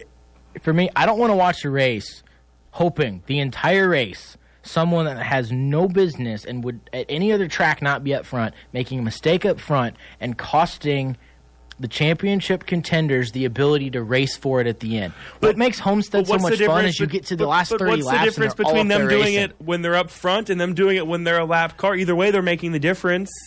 It's Daytona. How many of them are going to get wrecked and then they're just parked there? Not many of them are making it back to pit road. But what I'm saying is you would have the same problems. You have the same problems at Homestead. It's just not in pack racing or the same. It might take one of them. We might be down to 3 after 98 laps. Denny Hamlin might blow a tire and hit the wall, but you still got 3 left. Right. Something like that could happen anywhere, though. You know, they could go into turn 1 on Sunday and all 4 of them wreck. We don't know. The odds are probably a lot more likely that it would happen at Daytona. But like, if the season can start at Daytona, and the Daytona 500 is one of the biggest events in all of racing, which it is, then we've got to do something. Either let's quit selling it as the Super Bowl of NASCAR, because Austin Dillon would never win the Super Bowl, or what's really pushed why Daytona. it shouldn't be a championship race. But you're saying if it's the Super Bowl of NASCAR, so to speak, those 4 guys, whoever got there, deserve to get there. It would be entertaining as heck, because you know those 4 guys are going to roll with their 4 best super speedway cars. There's going to be alliances all over the place. I think, if anything, you'll still see a really great race without guys being incredibly stupid, because they're going to know that NASCAR is a self-policing point enough. for why you just hurt your own argument. You're bringing up these team alliances where Chevy, Toyota, and Ford now all get together. Well, okay, Chevy doesn't have someone in the championship, so there's the only caveat to this where maybe they don't care. But Ford, they're going to get there, and they're going to say to every one of the 4 drivers, protect the 4 car. Right, but then we saw that last year. You get down to 20 to go. You're going to go in there and they're going to have a private meeting. They're going to say, okay, there's only 5 Toyotas in the entire field. Shouldn't be that difficult, guys. But then you get down to 20 to go, and it's all hands off deck. It's going to get wild. Like I said, if the season's going to start at Daytona, finish it there. It's a terrible idea. It's terrible. I strongly disagree. I almost put Bristol number 1, but that wouldn't have been as much fun if I'd have put Daytona at 2 and Bristol at 1. We're not going to agree on this. We're not even going to agree to disagree. No. So we might as well just move on. We might as well. We've still got more to talk about. We've got to preview the race actually happening at Homestead. We're going to take a break. We're going to calm down. We're going to come back on the left turn on X106. Welcome back to the left turn on X106. Jacob Blair, Trevor Mader with you. We still don't agree, so we're going to still move on. We argued for like 2 more minutes after we went to break. Actually, if you wouldn't have told me we were going back on air, we'd probably still be arguing. Probably, but unfortunately, I think everyone was done listening to us argue with each other. No, I don't think they were. You don't think they were? Well, I was, because we weren't getting anywhere. Because I was right. No, I just said we're not even going to agree to disagree, so we might as well just move on. Because we can't agree that I was right. You know, let's move on and talk about the left turn points. Yeah, let's talk about those. No, think about it. I'm fine with talking about those. Going into the final race of the weekend, I had the year, excuse me. I had an unbelievable weekend at Phoenix, but I was down so far. It didn't really help all that much. I got a 3rd with Chandler If Smith. you'd have had this week like 10 weeks ago, it would have been made up for a great championship I would have had, battle. yeah, But I didn't. A little too, I mean, Trevor isn't clinched yet. That's the key here. But we'll get to those scenarios in a minute because I know everyone wants to hear those. But Chandler Smith, 3rd. Justin Allgaier 1st. Denny Hamlin 1st. My 3 picks of the week, my best week of the year by far. Trevor, 9th with Ross Chastain. Christopher Bell, 16th. It was a normal Jacob week is what it was. It was an average Jacob week. And you had a normal Trevor week. Except you don't win. I do, but not often. Not as often as you. So let's go through these points, go through the scenarios a little bit here. But between all of these different point options is overall, Trevor's leading 2,529 to 2,445. Again, Trevor and I, all year long, even through the summer, when we were on our summer break here on the left turn, picking races. So Trevor needs 28 points per race, or he can give up 28 points per race and still win. I have to do better than that in order to win on Friday with a truck race. Trevor can clinch the overall left turn points championship with a 2nd place finish or better. So he can get it on Friday, but we're probably going to Saturday before this is clinched up. I don't know, man. If my championship pick comes through. If you win on Friday, it's over. You clinch. You don't have to worry about the rest of the weekend. Now, if your pick decides that he wants to crash on lap 1, it's going to get real interesting. Yeah, and that could happen too. In terms of winners' points, where this is just points based off of who picks the most winners, 3 points for a Cup Series winner, a correct Cup Series winner pick, 2 for the Xfinity Series, 1 for the trucks. I have clinched that. I clinched that a while ago. I've sucked at picking Truck Series winners. I'm up 30. I think I've actually done better than you in Cup. Not anymore. I think not anymore. Really, I know you've done better than me in the Xfinity because every time I pick Christopher Bell, he crashes. I've picked up several Cup wins as of late. Because you had Denny Hamlin at Kansas, Denny Hamlin at Phoenix, Kyle Larson at Dover. I had Kyle Busch at Bristol. I had that stretch where I was dominating, and then I got out big, and I've just held on. So 39-24, where it sits with only 6 winners' points left available. Trevor, not going to win that one. So at least I got one crown. You won something, Jacob. Congratulations. Cup Series wise, Trevor is your 2019 Left Turn Cup Series champion, 975 to 909. He's locked that one up. Xfinity wise, Trevor leads that one 929 to 898. In terms of Trevor, just has to finish 26th or better with his pick to lock up the Xfinity Series championship. And then on the Truck Series, the closest of the battles, I lead that one 638 to 625. I need a 8th or better finish to get a Truck Series championship. That one's going to be fun for me to forget to pay attention to. I'm watching all 3 all weekend. I am not watching Friday night for sure. You probably shouldn't just say you're not watching. You should say you've got other things you have to do. I've got other obligations. Saturday's up in the air. Depends what I do for the day. Then Sunday I won't watch football. Sunday I probably won't either because I don't know what the games are. But the Chiefs play on Monday night, so there's no reason for me to watch. So we'll start with the Truck Series. So it's now time to line everything up for Homestead. Again, points do not matter. Everyone is equal in that department. And as we head into the truck race, Stuart Friesen, Ross Chastain, Brett Moffitt, Matt Crafton, the championship for this race. Friday night, 7:30, Fox Sports 1. Trevor, 2 questions.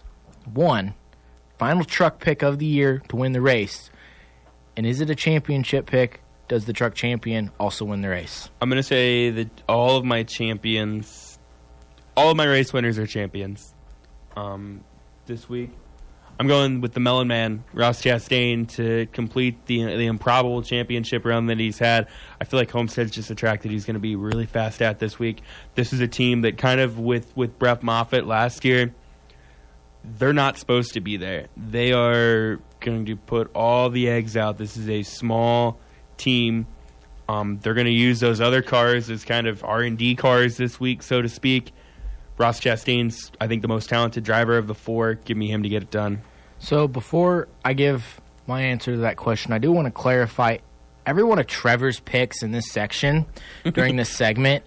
If I was allowed to pick first, and we go back and forth with the rules, back and forth, unless you win the race the week prior, then it goes to the other person for first pick. So if let's say you got first pick one week, or you got second pick one week, you pick the winner, then your second pick again. I picked first he picked first in the trucks last week because it was in rotation, and then he won the Xfinity and Cup. So I got to pick first. I think it's the only time all year. First on all 3. I think it's the only time all year where either of us have been first on all 3. It just shows how good my week was. Doesn't matter. All 3 of Trevor's picks were all 3 of mine, but because of the rules where we can't pick the same person, I've got to go to my second option. So I'm also picking a driver that will win the race to win the championship. And I mentioned this word before, dangerous. Driver that's really fast, but got to win on pavement. Now 2 this year, Stuart Friesen will win the race and win the championship. So if you're going to Vegas, put money on Brett Moffitt or Matt Crafton. Yep, please do. That's a good option. Especially any one of these 4 guys. Me picking Stuart Friesen has been like you picking Christopher Bell this year. Yeah, sorry, Stuart.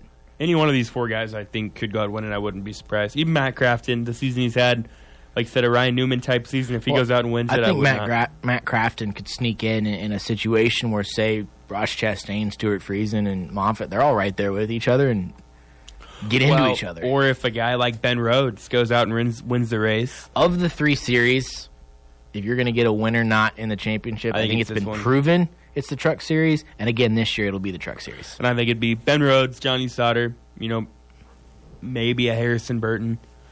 But if there's going to be one, it'd be this one.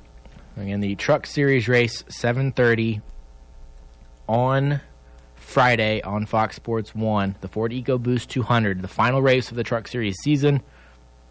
And Stuart Friesen, Matt Crafton, Ross Chastain, and Brett Moffitt fighting for a championship. Moffitt going for his 2nd career championship, his 2nd in a row. Matt Crafton, he's also been a previous champion. Ross Chastain, Stuart Friesen going for their first truck championship as well as their first NASCAR championship. We'll now move to the Xfinity Series. This race on Saturday, the Ford EcoBoost 300, will be a 2:30 start time on NBCSN. And Justin Allgaier, Cole Custer, Christopher Bell, and Tyler Reddick. I think of the three races, this one has the potential to have the craziest finish between some of these drivers. Yeah, because Custer, you go back 2 years ago, he dominated that race. Then you look at what Reddick and Bell do best. Homestead suits that. You know, they can ride up to the wall and kind of that dirt track feel to it. And then Allgaier's just so darn consistent. If I had to These four could go 1, 2, 3, 4. Yeah, if I had to predict best finish of a championship race this weekend, I would hands down pick the Xfinity Series, no argument. And if this isn't my pick, but if there's going to be a non-championship 4 guy that wins this race, my money would be on Chase Briscoe. I'd agree with that, yep. One there in the Truck Series. Again, it just kind of suits what he wants to do well. So, again, question, same as the Truck Series. Does your championship pick win the race? Yes. And who is that? Christopher Bell. I think he's too good to not win a championship in the Xfinity Series. He's going up the Cup Series next year. I think he puts on a clinic and wins it.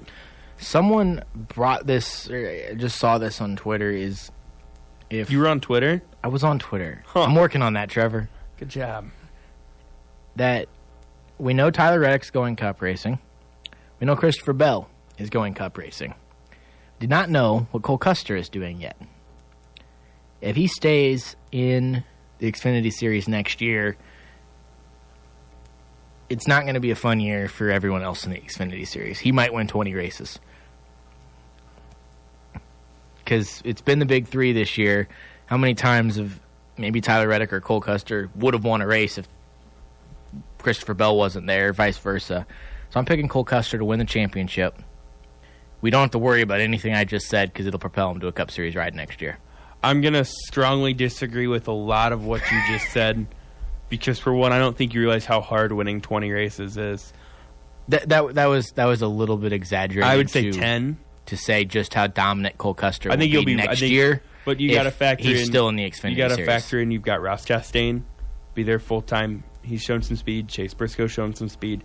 Justin Allgaier is going to be consistent. Brandon Jones has looked a heck of a lot better the second half of the season. Harrison Burton's ran well in the Xfinity Series. Even Austin Cindric has gotten better. You're naming drivers. There's 33 races. There's 13 wins. Who's going to win the other 20? Yeah, I think you see a guy... Cup Series drivers. Well, and there's probably another 10. I think you see guys take I away... just debunked my own statement. I told you I exaggerated to make a point. I think he wins 8 or 10. I think I exaggerated to make a point but that if Cole Custer doesn't move to the Cup Series, he will dominate the Xfinity Series. Well, we said about Christopher Bell this year, and there were other guys that were right there with him. Did anyone really look at Tyler Reddick this year? I didn't even have Reddick in my championship 4 to start the season. No, because nobody looked at Reddick and said, well, that guy won the Xfinity Series championship last year. He's going to RCR. He's definitely going to be back in. I think because of the performance of that car the year before. Maybe. And then him not being all that much of a factor until the last race in the Junior Motorsports car. He's not going to be. But Noah Gregson's going to have another year in the Xfinity Series. Cole Custer will dominate next year. I think he'll be the guy to beat, but I don't think he'll flat out down. I think he'll be the favorite. Here's something. While we're talking about the Xfinity Series again, I'm picking Cole Custer. I'm picking Christopher Bell, but I couldn't. So I have to pick Cole Custer. That's more about what that is. Trevor's picking Christopher Bell. Is Riley Herbst full-time in a Gibbs car next year in the Xfinity Series? Brandon Jones back full-time. Harrison Burton full-time. That's the 3 Gibbs cars that ran this year. Kyle Busch, Denny Hamlin, Christopher Bell probably. Is there going to be a 4th Gibbs car in the Xfinity Series next year? From what I've read, there will be. My guess is maybe the 81 car. I'm not sure.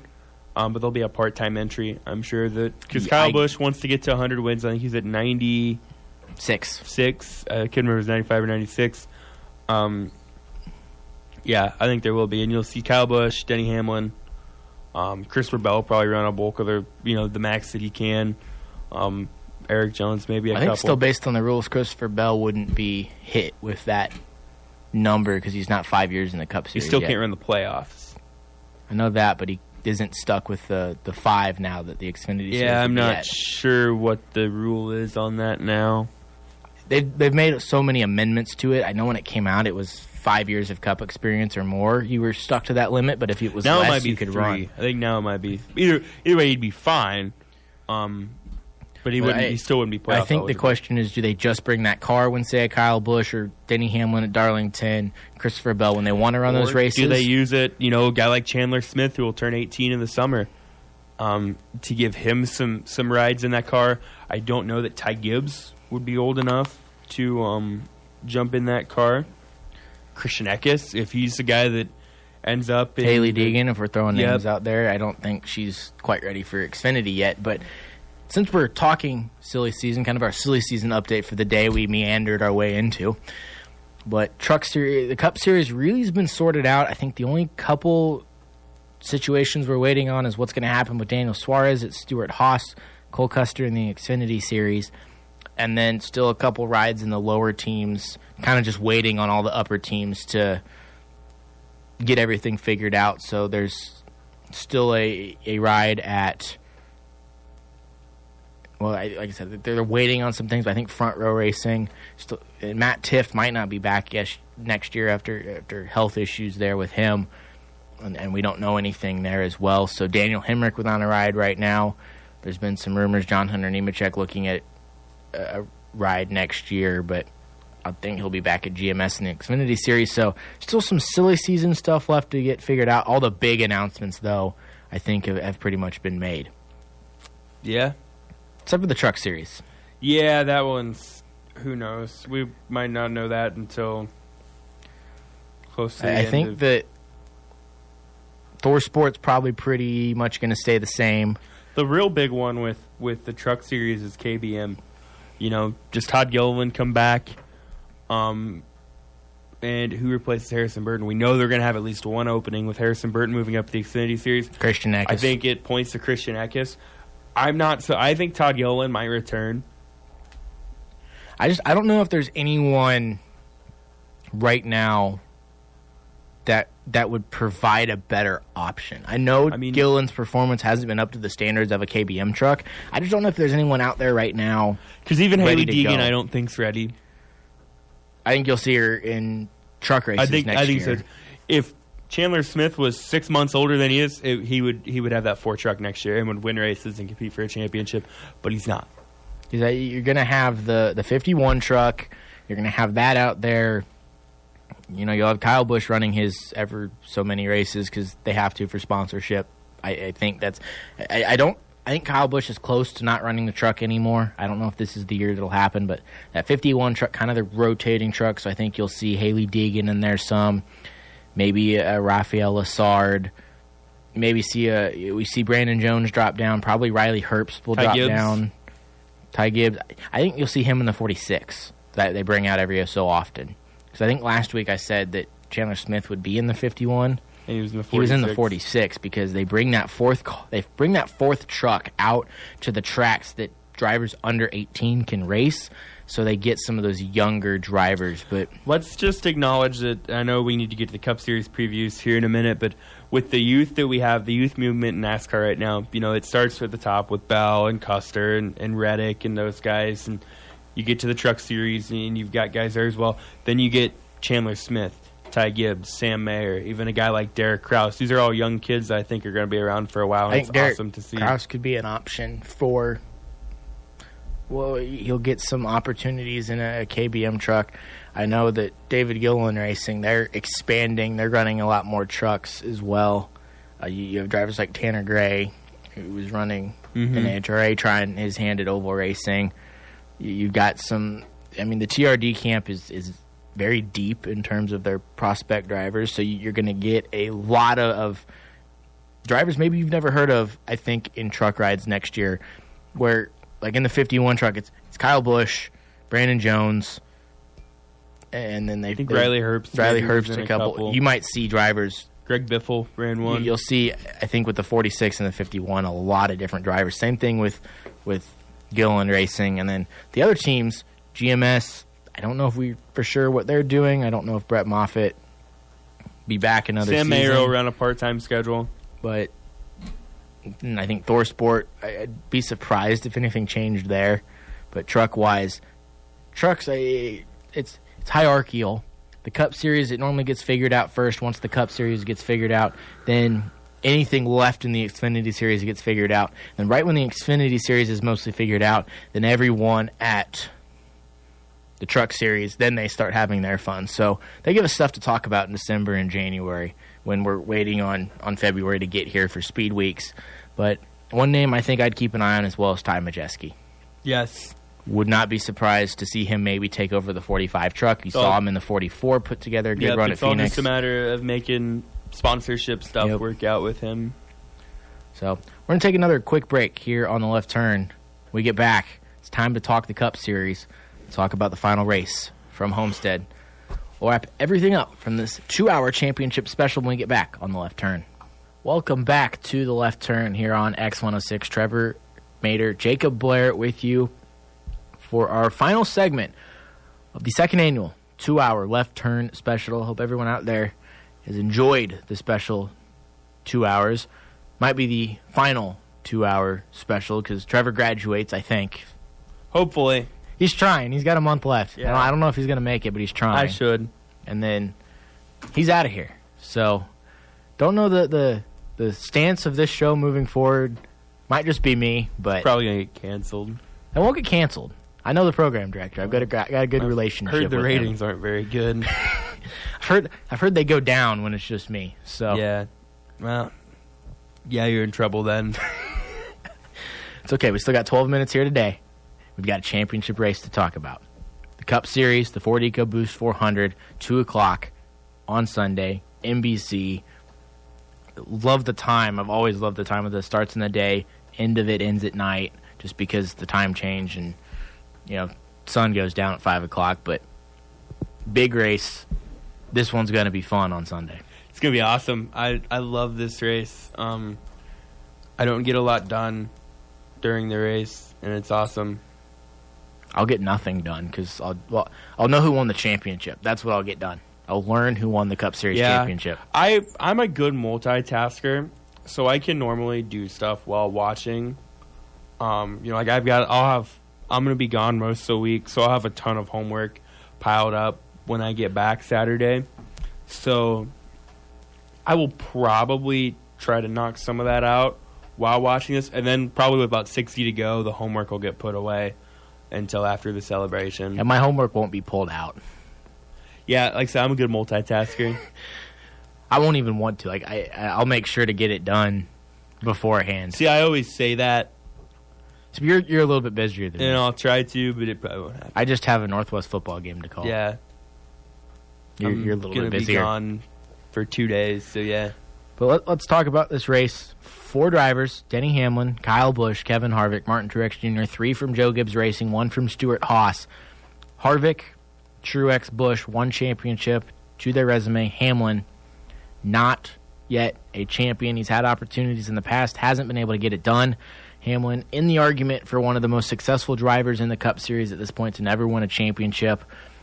I think we've both said he's a Hall of Fame at this point. Probably whether or not he gets the championship, a championship would solidify that for Denny Hamlin. 4 drivers, 1 race, 267 laps, 400 miles to determine it. And we talked about 5 times. This is the 6th race of this. 5 times the winner has also won the championship. I think we both think that'll continue. So every year that I love this format. I love the championship for. I always go into it with one guy that I am rooting for way more than others. The first year it was Ryan Newman for no other reason than it would have been the ultimate middle finger to the playoff system for Ryan Newman. If Ryan Newman won that championship, we would not be running the playoffs today. You're probably right. In 2015 it was Jeff Gordon because he was going out. I've been a Gordon fan my whole life. 16 it was Jimmy Johnson for the Quest for 7. 17 it was Martin Truex. Last year it was Joey Logano. The guy I've been rooting for the last 3 years has won it.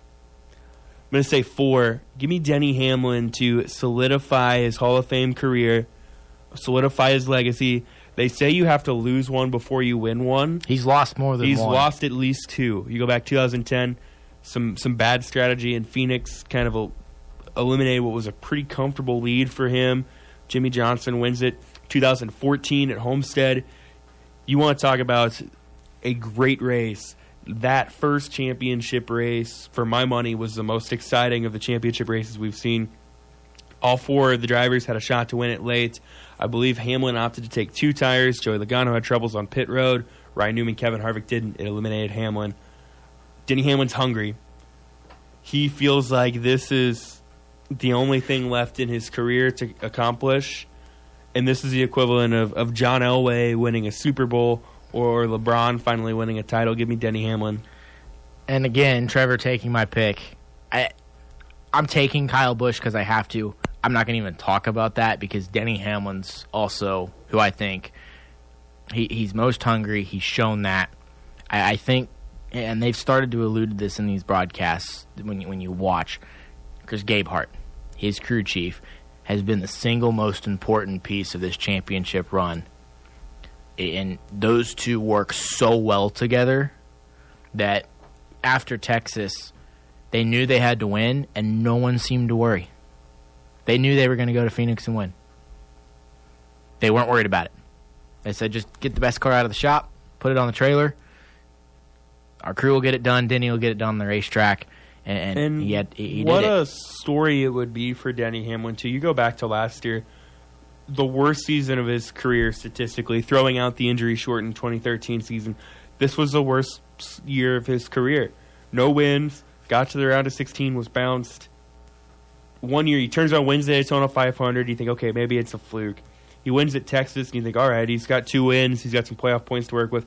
Was consistent all year. Got wins when he needed them.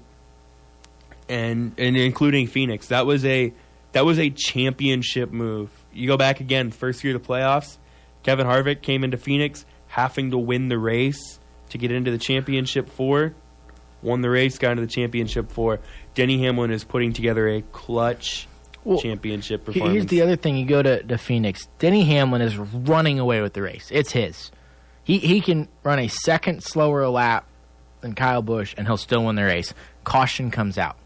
How many times have we seen a situation like that, a driver well on his way to win, caution comes out, they don't win the race? Because drivers take strategy, and that's why they took 2. You look at why did they take 2 tires? Everyone else took 4. Well, one, only 6 cars were on the lead lap. 1 car was getting the free pass, Eric Jones, to make it 7. So you had some opportunity there, but 2 tires. What did that do? That made sure they restarted the race out front. And again, the confidence of that team, they didn't seem to be worried. They weren't worried that just 1 car back, Kyle Busch had 4. That car was that fast. Denny Hamlin was on that much. I mean, you talk about elite athletes, when they are on, no one can touch them. That was Denny Hamlin yesterday. That was a Jimmy Johnson-esque, I need a win. I'm going to go out. I'm going to get the win. Or Kevin Harvick's done that before, too. This is a championship season for Denny Hamlin. I don't see how it ends any other way. You go to the radios, and basically, with Kyle Busch there saying, remember, the 11 has to win this race. Be careful. And I know, again, you had to get off Twitter because everyone was like, well, Kyle Busch let him win. No, Kyle Busch had to be careful. He did, because Hamlin would have moved Kyle Busch out of the way. Kyle Busch goes in there with 4 tires, makes the move. Hamlin would have driven in the next corner, punted him in the rear, and moved him out of the way. Hamlin had to win. And Kyle Busch wasn't clinched in either at that time. Kyle Busch say that happens before the white flag. Kyle Busch gets wrecked because of that. Joey Logano's in the championship 4. He had to protect his spot in that race. It wasn't like Kyle Busch was clinched in. I still don't think Kyle Busch had the speed to get to Hamlin. I don't either. I think the only one that kind of did was Ryan Blaney, and battling with Kyle Busch eliminated any chance he had of that. So I think this is Denny Hamlin. But you got 3 Joe Gibbs cars. They're going to be fast. Kevin Harvick's going to be fast. Kevin Harvick, this race, statistically at Homestead, last 5 races, he's been the championship 4 in 4 of them. A win, a second, a third, a fourth, a third. He's going to be fast. Here's the other thing about this championship 4. Everyone talked a little bit more up to chance, these 3 race rounds. Look at who's made it. Yeah, every once in a while you get a driver that maybe shouldn't be there, but Kyle Busch has been in a lot of these. Kyle Busch is 5th out of the 6 years. Martin This is Kevin Truex is Harvick's now- 5th out of the 6. Martin Truex is, I think, 4th out of 6. Denny Hamlin 2nd out of 6. These are all They've been here. championship caliber guys. So you're seeing the best drivers in the series navigate through the playoffs and make it to the championship 4. And I think this is Denny Hamlin's year. He's got the fastest race car. And I think something else that is, you go back to race number 1, J.D. Gibbs passed away over the offseason. He's been riding on the right side of that race car all year long. He's still riding with Denny Hamlin. And it's hard. You can take that for what it's worth, but for me, there's a little bit more motivation with this team. It feels like a championship year. And I'm not so sure that 2020 isn't Denny Hamlin's final year. You know, with the way things look at Gibbs with Christopher Bell on the rise, I think Denny winning a title. Eric Jones is 2 years from getting it figured out and fighting for championships. I think he's maybe a year away. I don't. But I don't think it's crazy to say Denny's towards the end of his career. And I think... Same with Martin Truex. I know they're both winning. It's hard when they're both still winning races, fighting for championships. But Jeff Gordon was winning and fighting for championships. Carl Edwards was... We've seen guys walk away. And Denny has had health issues. He's had ACL injury, had back problems. He's racing with a torn labrum right now. It's... I don't know for sure if that's the case. I wouldn't be surprised, especially if he wins a championship. I think Denny Hamlin has the most amount of pressure on him this week of anybody, whether it be right or not, because he's coming in. Everyone else has already won one. Denny has that. This might be a weird statement, but when Denny Hamlin puts pressure on himself, he performs unbelievably. I 110% agree. When he doesn't think there's pressure on him, but everyone else does, he doesn't perform all that well. He's putting the pressure on himself to get this done. I agree. He's got the most amount of pressure on this week. I expect him to step up and be clutch. I'm excited for this weekend. I think it plays out. Denny Hamlin has the fastest race car. Kevin Harvick has the second fastest. Martin Truex will be there. We won't talk about Kyle Busch all that much. I know I'm picking him. I think the one thing that'll save Kyle Busch, it almost saved him last year, was I think Adam Stevens is the best crew chief, one of the best crew chiefs in NASCAR. Last year, their strategy almost won them the championship. If there wasn't a caution, Kyle Busch wins the championship. I think that is something we'll see from Kyle Busch this weekend. But I think it's Denny Hamlin and Kevin Harvick battling it out with Martin Truex there. I think you're right. I think Hamlin and Harvick, I think you get an opportunity where you're going to get one heck of a finish, and then Truex will be there if anything goes wrong. And don't count out, if we're talking guys that aren't in the championship, to play spoiler, don't count out Kyle Larson or Brad Keselowski. Or Joey Logano. And he's angry. That if I'm Denny Hamlin, stay away from the 22. That scares the living daylights out of me. I think NASCAR sits. I think if I'm Kyle Busch, you look at the run-ins he's had with Eric Almirola, and Kevin Harvick's in the championship for. Eric Almirola's gonna make it hell for Kevin Harvick. For Kyle Busch. I think we've seen arguments get to Homestead before. I think behind closed doors, NASCAR sits some of these drivers down and says, "Wait till next year." So here's the ultimate doomsday scenario. What about post-race tech? Oh, can you imagine? You did just bring that up, didn't you? I did. Can you imagine the catastrophe? If one of the championship 4 fails tech, I'm guessing those cars are under lock and key the entire week. Goodness, that would be one heck of a way to end the season, wouldn't it? That'd be amazing. I know a lot of people might not like it. I think it'd be freaking awesome. I think it's also one heck of a way to end the show. I think it's awesome. So Trevor brings up tech, and now we're leaving. Goodbye. That's about how drivers feel about technical inspection. They just want to get through it and get out. Yeah, that's how I felt about this radio show. All 2 hours of it. Yep. Again, championship week, 2 o'clock on Sunday, the Ford EcoBoost 400. Denny Hamlin, Kevin Harvick, Kyle Busch, Martin Truex Jr. We talked a lot about Denny Hamlin. Remember, the other 3 drivers don't care. They want a championship of their own. They want their second. Denny Hamlin going for his first. Again, that one at 2 o'clock. The Xfinity Series, Christopher Bell, Cole Custer, Tyler Reddick, Justin Allgaier, That's a 2:30 start time. NBCSN, the Ford EcoBoost 300 on Saturday. The Truck Series, the Ford EcoBoost 200, 7:30 start time on Friday on Fox Sports 1. Brett Moffitt, Stuart Friesen, Matt Crafton, Ross Chastain. and Ross Chastain. I'm struggled with the Truck Series all day, but we got it.